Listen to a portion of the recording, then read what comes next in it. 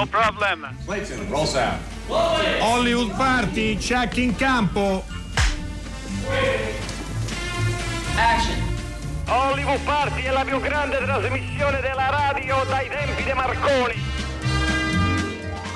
Buonasera, comincia un'altra settimana di Hollywood Party che in realtà non si è mai fermata perché siamo andati in onda anche sabato e domenica grazie al Festival di Berlino, dal quale io sono Alberto Crespi qui negli studi di Roma e chiamo subito in causa Dario Zonta che a Berlino ha lo studio pieno di gente. Esatto, ciao Alberto. Buonasera. Ti sento un po' lontano, va bene, ma evidentemente dobbiamo settare meglio. Spero che tu ci senti L'importante bene. è ciò che va in onda, io ti sento bene. Ok, benissimo. Allora, ciao Alberto, buonasera, noi siamo qui e io davanti a me ho Abel Ferrara. Ciao Abel. Ciao, Good evening, Mr. Ferrara. Buonasera. Bentornato a Hollywood Party. Pochi ore fa è stato presentato a Berlino alla stampa il film, a fianco a me c'è Marta Donzelli per Vivo Film. Ciao. Buonasera Marta. Buonasera. Buonasera. E Anna Ribotta che Di cui sento la voce in sottofondo. Esatto, Ciao Anna. che ci aiuta a tradurre. Il film Siberia è stato presentato alla stampa poche ore fa, l'abbiamo visto alle 14:30 di questo lunedì berlinese un po' piovoso. Questo mood un po' grigio ci ha messo nelle condizioni migliori per vedere un film.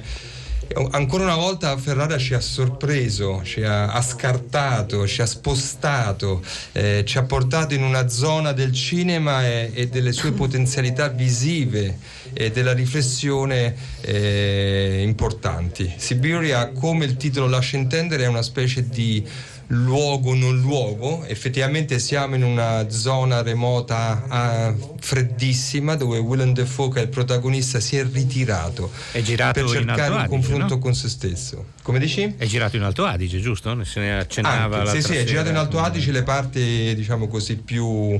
Però il film è una coproduzione con il Messico, ci sono. E con la il Germania, film è un viaggio sostanzialmente, un viaggio nella mente di un uomo che cerca il confronto con se stesso in un momento importante della sua vita.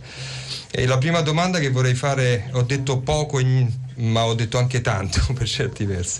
La prima domanda che vorrei fare a Abel Ferrara, l'ultima volta che ci siamo visti era per parlare di Pasolini. Qual è la connessione tra Pasolini e Siberia?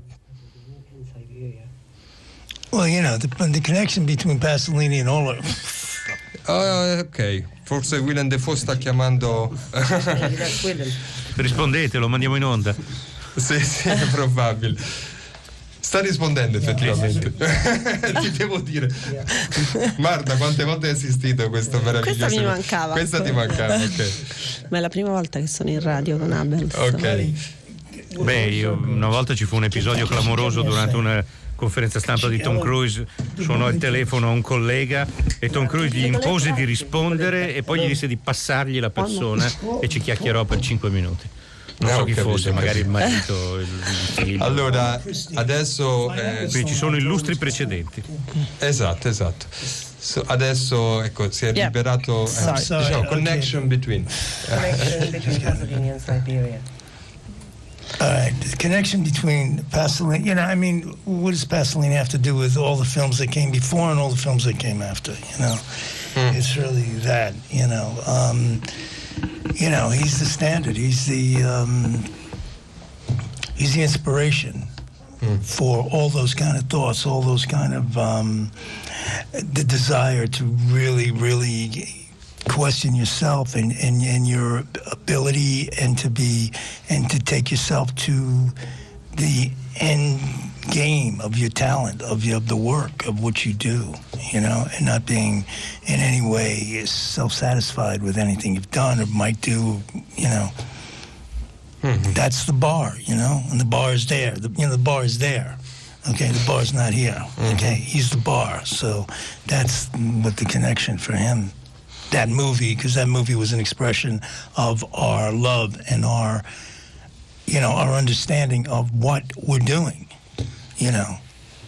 Sicuramente quel film è il film che stabilisce un prima e un dopo, in qualche modo, che crea lo standard, l'ispirazione, il desiderio, una serie di riflessioni che si hanno con se stessi e che immediatamente ci portano a sfidare le nostre capacità, le capacità del talento di ciascuno, e l'invito a non autocompiacersi in qualche modo. L'asticella che pone il personaggio Pasolini, che naturalmente è l'omaggio che noi abbiamo fatto col film, è estremamente alta, è un autore che io ho sempre amato. Allora io proporrei, Alberto, di sentire una clip proprio da Siberia per entrare un po' dentro il mood del film. I see a spot. I guess my plug right there. Right between the lily pads. And I'd sit. And I'd play the lure. Make it dance. Make it look like something he wants, something he's hungry for. Then, bang! And then you set the hook and reel him in.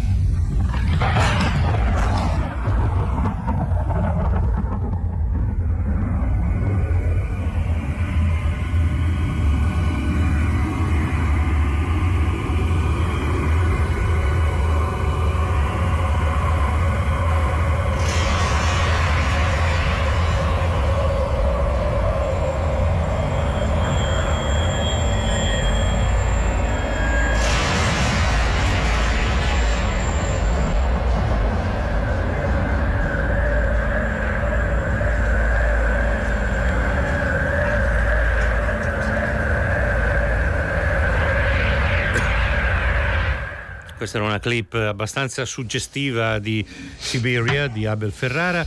Arrivano vari messaggi, diversi ascoltatori ci chiedono di dire qualcosa sui cinema chiusi in Italia, lo faremo tra poco. Certo. E poi arriva un messaggio di Stefano da Milano che dice: grande Abel, Il cattivo tenente è un film che mi ha cambiato la vita, speriamo in meglio.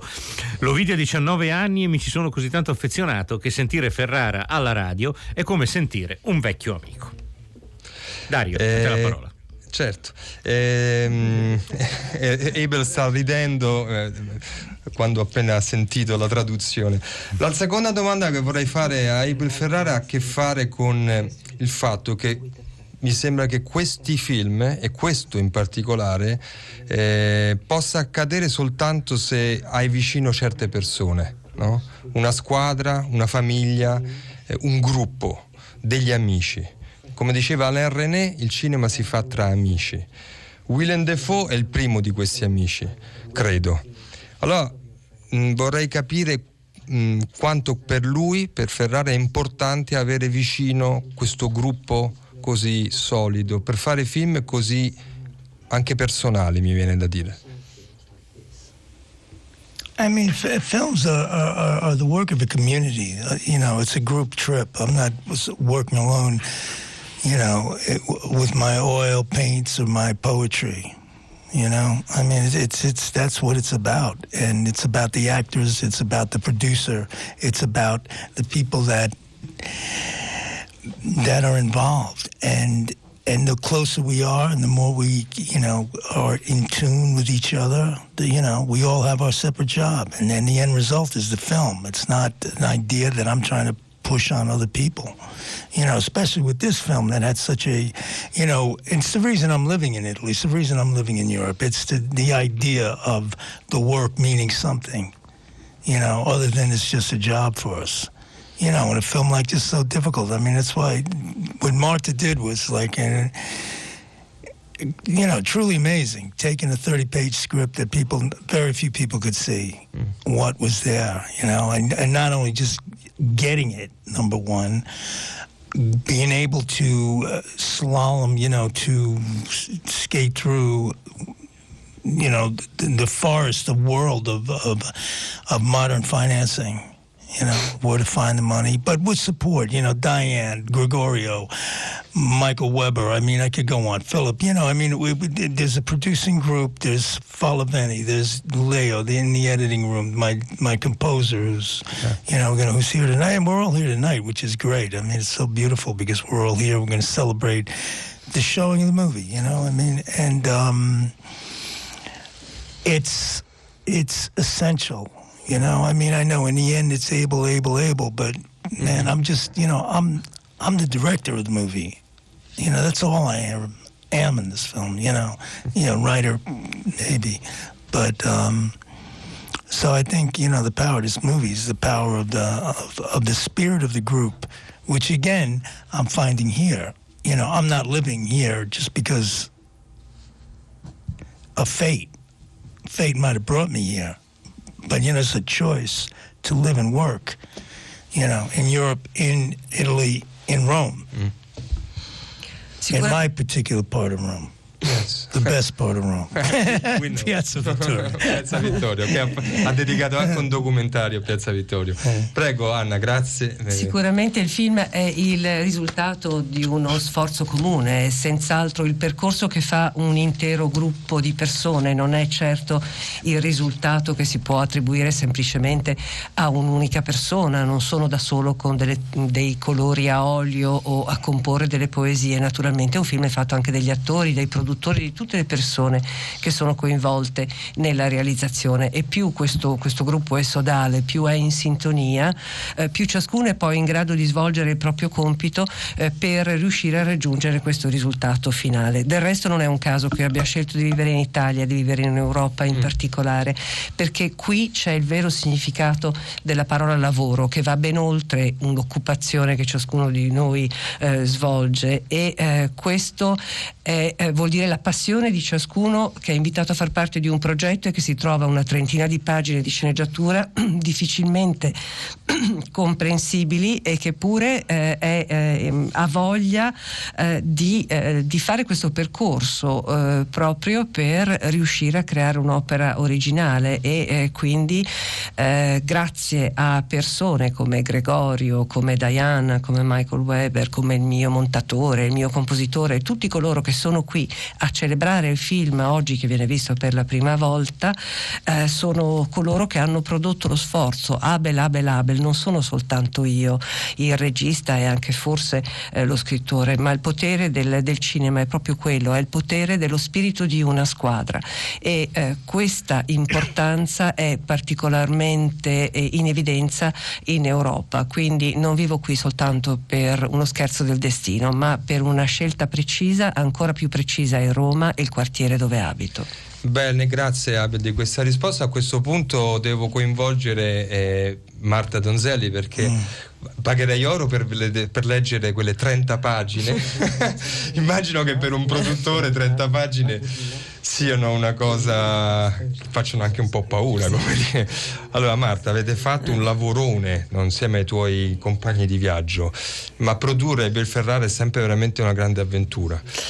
Sì, erano 30 pagine, 40 con le immagini, perché c'erano alcune fotografie, quindi e poi forse sono diventate ancora un po' di più a un certo punto, perché abbiamo fatto uno storyboard e quindi forse sono diventate 60. Che bello. No, è stata, devo dire, un'avventura intensa, bellissima, faticosa, anche un po' spaventosa, nel senso che forse è stato il film che abbiamo prodotto con Gregorio dove il senso del pericolo è stato più forte e intenso, però è anche vero che, come diceva anche Willem stamattina nei round table che abbiamo fatto, essere posti anche in delle condizioni estreme, credo che per tutto il gruppo delle persone che fanno il film, perché è chiaro, noi produttori dobbiamo costruire le condizioni anche economiche per rendere possibile un film, però si tratta di una collaborazione che sempre va molto oltre, cioè si tratta di condividere un progetto, di comprendere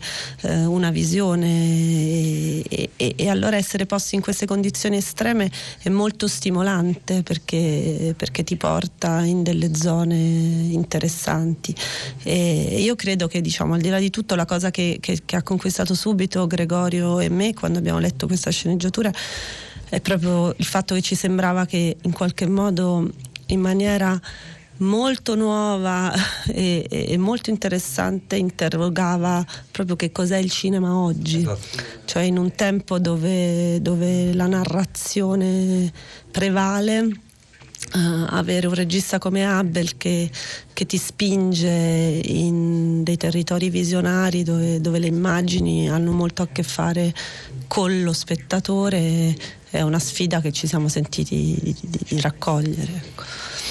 Questo che dice Marta è una considerazione che voglio girare anche a Abel Ferrara, perché questo film riporta al centro non del suo cinema, sicuramente no, però di quello che vediamo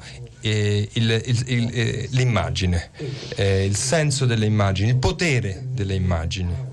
Alberto, questo è un film molto visionario, che si prende grandi libertà, è un viaggio nella mente di un uomo che si confronta con le sue memorie, con i suoi sensi di colpa, con i suoi familiari, con se stesso da piccolo. È veramente si entra nella stratificazione della vita di un uomo, e passiamo dalla Siberia al deserto in Messico, e poi in altri posti. Allora vorrei chiedere a Abel Ferrara qual è che cos'è il cinema per lui. Vorrei fare una domanda così. Ride perché vorrebbe uccidermi, però. Ask Marta dance. I mean, what is cinema for me? Fa scaricabarile, ti mette nei guai Marta Donzelli. Coraggio, Marta. What is cinema today? You want me to ask me this? Yes, exactly. What is cinema for me? Cinema is the potential. I mean, it's what it can be. I'm not worried about what it is, what it has been. What can it be? What.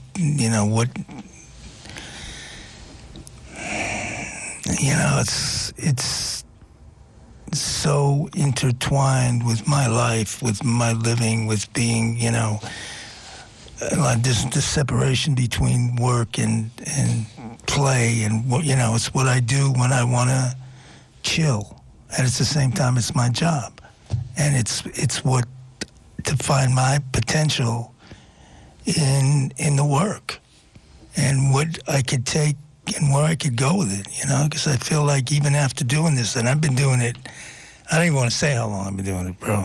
I started when I was 16, so, even after 50 years, I feel like I'm still 16.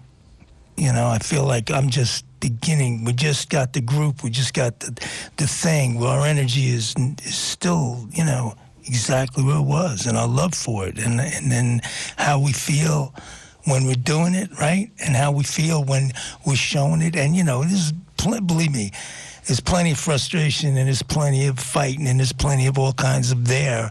But that's, the essence is not, where we're at right now. So I just want to think of where we could go with it, and how we could really connect, because it's really, the film only exists in front of an audience. And it's the basic desire to express yourself and to connect to other people in a way, and then connect to the audience. And I'm that audience, because tonight, I can't wait to sit in this theater and see, what did we do? I mean, is this I'm hoping I'm not walking out of there tonight thinking, shit. No, it's not what it's cracked up to be. No, but I am, I'm on the other side of it too. So I'm making a film to see it. Mm-hmm. All right? Il cinema per me è di fatto potenzialità, è quello che potrebbe essere, che può di fatto essere, non certo quello che è stato o quello che è oggi. È talmente interconnesso con la mia vita, con il mio modo di vivere, che mi è veramente difficile separare il mio lavoro di cineasta dalla dimensione ludica del cinema, perché questo è per me, cioè il desiderio di rilassarmi coincide con il desiderio di fare un film, malgrado tante difficoltà difficoltà, e lo stimolo è proprio quello di trovare, sfidare ogni volta la potenzialità nel mio lavoro. Lo faccio da talmente tanti anni che non oso dirlo, vi basti sapere che ho iniziato quando avevo 16 anni, eppure dopo 50 anni posso dire che l'energia è assolutamente intatta, è rimasta quella di allora, è rimasto lo stesso l'entusiasmo e l'amore per quello che faccio, e questo è fondamentale, e lo scambio di emozioni e di comunicazioni, malgrado le frustrazioni, le battaglie che ogni progetto comporta, l'essenza del piacere di fare cinema rimane assolutamente intatta e si prolungherà questa sera, perché un film esiste soltanto nel momento in cui si trova davanti a un pubblico, questo desiderio primario di espressione trova finalmente un riscontro. Questa sera sarò io stesso lo spettatore del mio film e probabilmente mi scapperà un merda, non lo so quale sarà la mia reazione, però passo anch'io dall'altra parte con i miei gusti e la mia voglia di vedere. Beh, grazie, una bellissima immagine questo travalicare, no? Diventare spettatori del proprio film. Questa sera alle 22 Marta verrà, sì, ci sarà la presentazione, quella ufficiale. Esatto. Vorrei chiederti qual è una previsione di uscita. Allora, il film sarà distribuito in Italia da Nexo Digital, ancora non abbiamo una data di uscita, poi appunto le notizie non le fate uscire adesso, esatto, non è il però momento appena giusto, esatto, arriverà il momento giusto. Siamo molto orgogliosi che un distributore come Nexo abbia creduto in questo film. Noi ringraziamo Abel Ferrara anche per una cosa specifica, perché nel film c'è una scena d'amore tra Willem Defoe e una donna incinta che è interpretata da Cristina, ed è una delle scene d'amore più intense, più belle, più sensuali che io ricordo di aver visto da tanti anni a questa parte. Wow. Volevo dirtelo. Grazie. Tell Cristina. Grazie e buon lavoro. Grazie. Okay, buon lavoro, grazie. Grazie Alberto. mille a Abel Ferrara, e direi che possiamo salutarlo con un'altra clip di Siberia, poi diamo un paio di notizie e diamo finalmente la parola a Valentina Pedicini, che è lì anche lei che aspetta, se ho ben capito.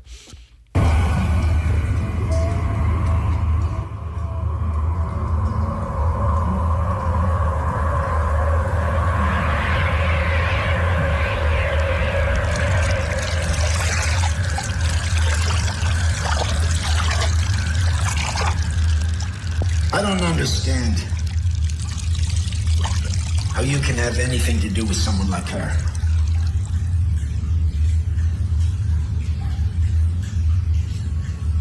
Just because you don't understand doesn't mean it cannot be. But why? That's the wrong question. The right question is this the way of the world? And the answer is yes. What do you know? You don't live in the world. You stuck yourself at the end of the universe, and here you can't see your selfishness, arrogance, and above all, your ignorance. You pretend to be open to all things, but can't see how closed-minded you are. Do you actually believe you'll find your soul here? My soul is within me.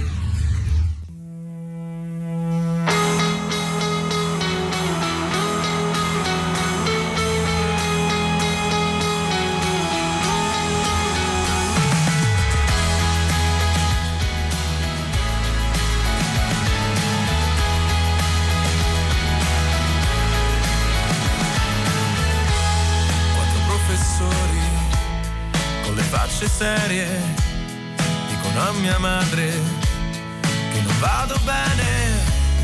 Quella primavera mi cambiò le cose.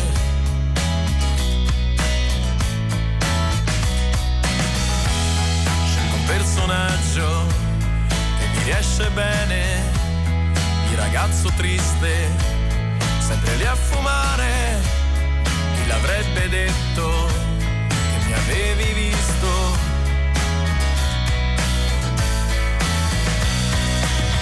Giuro non lo so cosa capita, devo avere dei problemi nella testa, una strana scossa mi agita, come quando guardo giù dalla finestra, tutti i giorni quella maglia con la faccia di Ian Curtis, me l'hai regalata tu.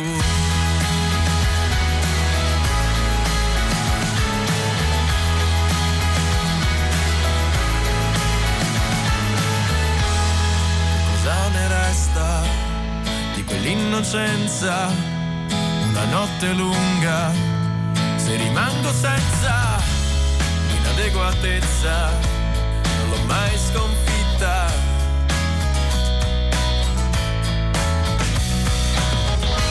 Quando chiamano il tuo nome,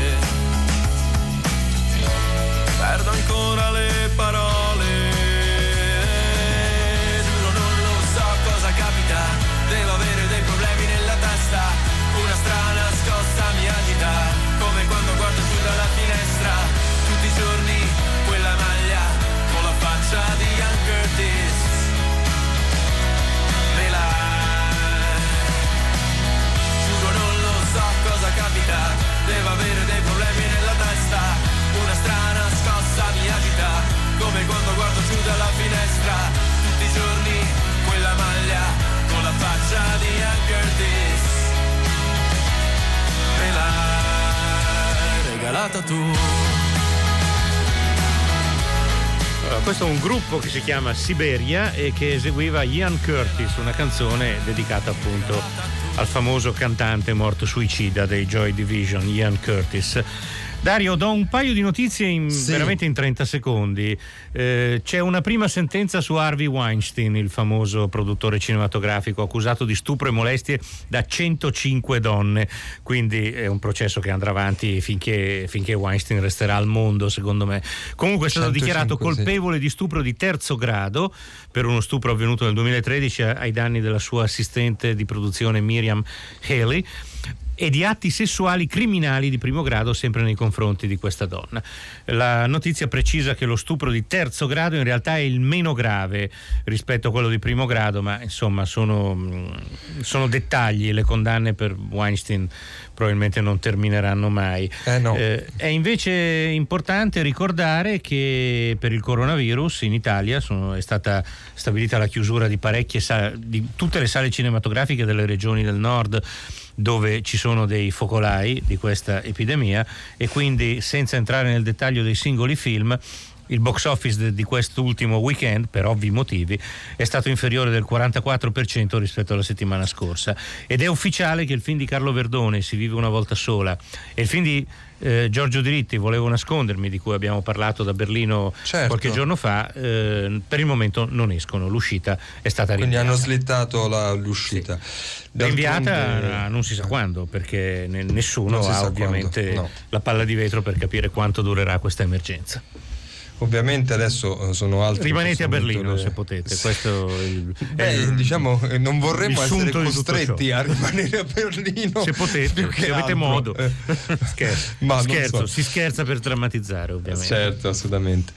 Allora io saluto le nostre ospiti, perché sono due. Valentina Pedicini, ciao Valentina, e ben trovata, bentornata a Hollywood Party. E Daniela Persico, ciao Daniela. Buonasera a tutti. Che ha accompagnato Valentina Pedicini perché il film è stato selezionato in quella che è la settimana della critica qui a Berlino, della quale Daniela è la rappresentante italiana, comunque fa parte del board della settimana della critica, e quindi Valentina anche qui grazie a Daniela ci faceva piacere quindi aprire il dialogo tra di voi. Faith è il film, non è un'anteprima mondiale questa, perché il film è stato presentato in un festival molto importante in concorso, ovvero all'ITFA, che è forse, Valentina, è uno dei santuari proprio del documentario. Come è andata? Perché è la prima volta che noi parliamo di questo film,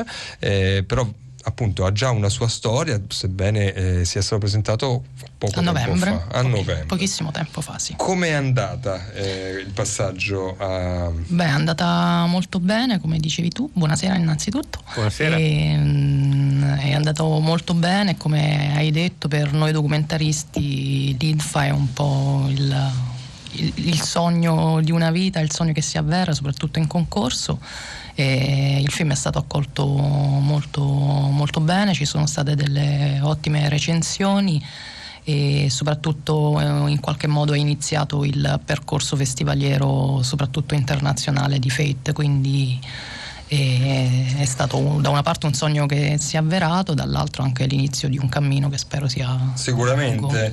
Fate, la fede di cui si parla, Alberto, in questo film, un film tra l'altro girato in un bianco e nero molto bello, rigoroso, è una fede inconsueta, diciamo così, è la fede di un gruppo, di un gruppo di monaci guerrieri che sono ex campioni di arti marziali, che vivono insieme e perseguono uno scopo, e il film entra dentro, ce li racconta grazie ad una vicinanza straordinaria che Valentina ha avuto con questo gruppo. Allora, ci sono tante cose che si possono dire, vorremmo che intanto tu ci dicessi come sei entrata in contatto con questo gruppo e chi sono loro, a favore degli ascoltatori che non hanno visto il film, dico.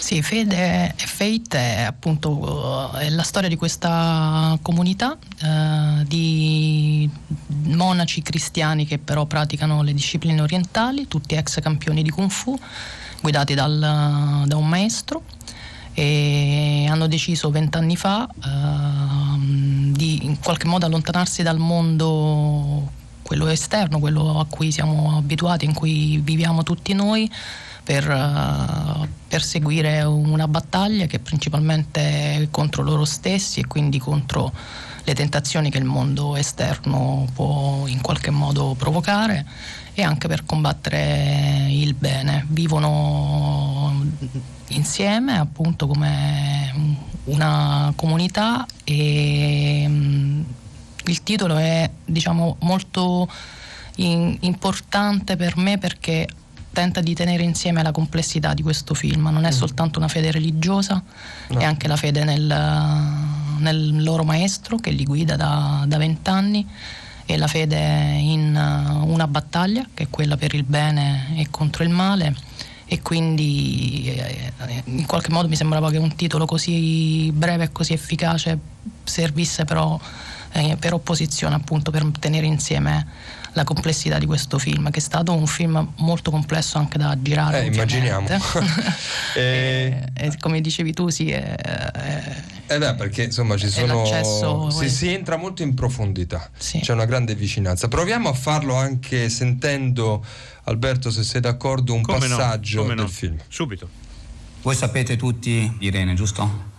Ero convintissimo di essere la causa scatenante della perdita di Irene, perché il giorno dopo che io ho avuto il contatto con Irene ha detto mi sento sporca, e dopo 2 giorni se n'è andato, e io ho pensato che fossi io la causa, e invece non ero io la causa.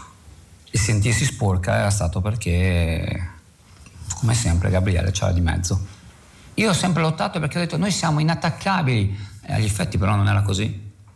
Io continuavo a dire la gente si inventa le storie, porca miseria, invece non se le inventava le storie. Cioè, rendetevi conto, non l'ho fatto solo io la guerra, l'avete fatta tutti con me, Aisha, Laura, Cristina, Nadia, Thomas, tutti avete combattuto perché dicevano delle cose sbagliate su di noi. Cioè, la frase che è sempre stata detta, ragazzi, che io mandavo avanti i ragazzi per portare dentro in comunità le ragazze. Pericoloso, le è stata detta non da uno, Anche perché per i più anziani vi ricordate Rosetta? Rosetta. Quindi anche lei. Tutte le ragazze che sono girate intorno, Gabriele, con tutte le ragazze. Con tutte ci ha provato. Ci ha provato, col suo stesso sistema, col suo modo di essere, con il suo modo di fare. E a questo punto deve fare una scelta, però voi non è giusto che ci state insieme, deve stare da solo, adesso veramente deve stare da solo. Aveva paura di rimanere da solo, la sua scusa era rimanere da solo, che ha vissuto cicli sbagliati. Cacchio, si è trombato tutte le ragazze.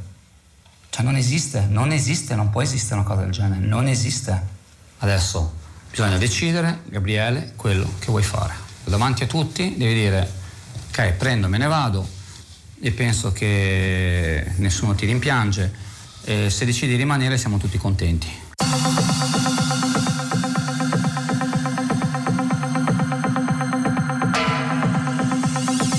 Me enloqueces hasta el punto en que temo perder la razón, como si mi boca fuera la tuya encarnándose en mis labios.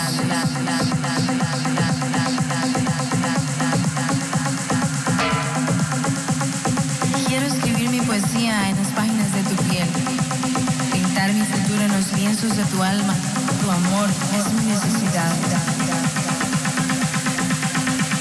Quisiera dormir en tus latidos y despertar con tu mirada.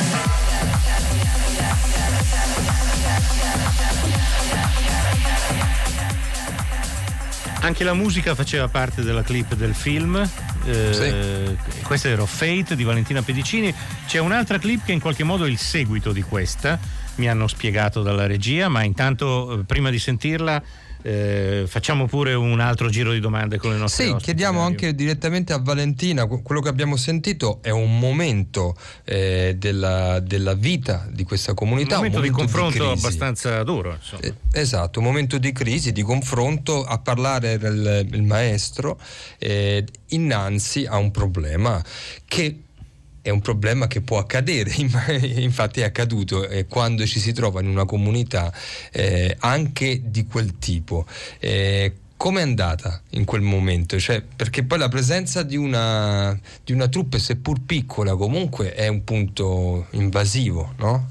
Come sei riuscita ad andare così vicino a questi momenti? Ma è stato la grande forza di Fate, credo sia stato il tempo trascorso all'interno della comunità. Noi abbiamo avuto la possibilità di stare con loro 4 mesi, che è un tempo apparentemente breve, ma lì ovviamente che è una dimensione priva del tempo. È stato un tempo infinito da un punto di vista anche emotivo, psicologico per noi che lavoravamo. È stato molto complesso per loro perché per la prima volta avevano a che fare con il mondo esterno che penetrava così violentemente all'interno di una comunità così chiusa, ma è stato anche l'unico modo per poter avere un rapporto così forte e per ottenere quello che è uno dei sogni dei documentaristi, o almeno uno dei miei sogni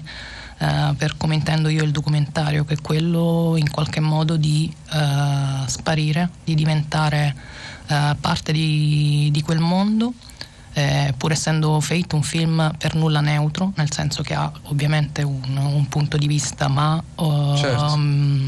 È stata una scelta fin dal principio tentare di entrare in quel mondo e di non giudicare. Era così estremo la scelta che era stata fatta dal maestro e da questi ragazzi, e così estrema la situazione che mi è sembrato giusto utilizzare appunto l'arma dell'osservazione pura, un'osservazione che però non poteva funzionare senza avere un rapporto così diretto. E nel caso della clip che abbiamo appena sentito è stato un avvenimento molto duro, molto difficile, perché ha compromesso comunque i rapporti all'interno della comunità fra il maestro e uno dei ragazzi, fra l'altro uno dei vecchi membri, delle persone che era cresciuta all'interno della comunità e che quindi della comunità aveva fatto la propria famiglia.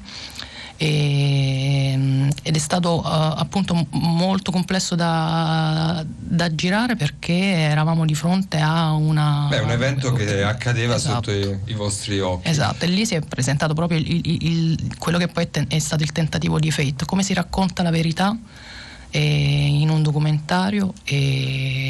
Domandona. Sentiamo Alberto. Sentiamo l'altra clip. Esatto. Sentiamo il passaggio successivo, esatto. Preferisco aspettare di leggere la relazione quando è finita, perché in questo momento qualsiasi cosa mi mette a esprimere penso non verrebbe bene. Preferisco fare una cosa quando ho iniziato a scrivere la relazione sono riuscito a mettere anche di mia iniziativa più di quanto sia mai riuscito a dire, quindi preferisco aspettare quel momento, e così. Infatti viene in mente tutto, guarda, ti analizzi tutto. Qualcun altro dire qualcosa? È un po' difficile esprimerlo perché ha emozioni contrastanti. In parte ti voglio tanto bene, e quindi questo affetto che provo per te, e ho sempre provato una grande stima per te, mi lasci adesso allibita e non so, indifesa, mi lascia così.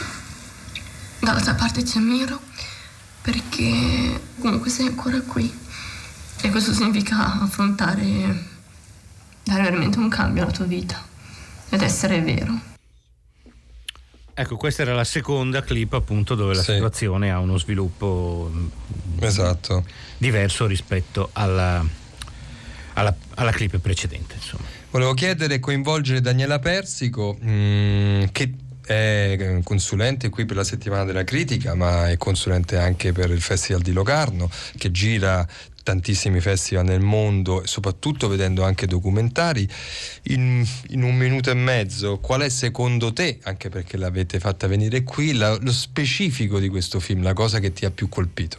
Ogni anno la settimana della critica ha un tema che viene analizzato, che quest'anno appunto era il cinema plurale, cioè chi fa cinema in una maniera differente e viene da ambiti altri e non è, diciamo, per forza favorito. E infatti all'interno della settimana della critica è stato presentato per esempio una bellissima opera prima di un ragazzo del Guatemala, uno dei pochissimi film prodotti lì. Quando ho dovuto suggerire qualcosa dall'Italia mi è subito venuto in mente il film di Valentina, perché credo che al di là del contesto in cui è stato girato sia anche un film che ci fa molto riflettere in una maniera totalmente diversa sul patriarcato oggi, e quindi particolarmente interessante da presentare quest'anno con questo tema alla settimana della critica.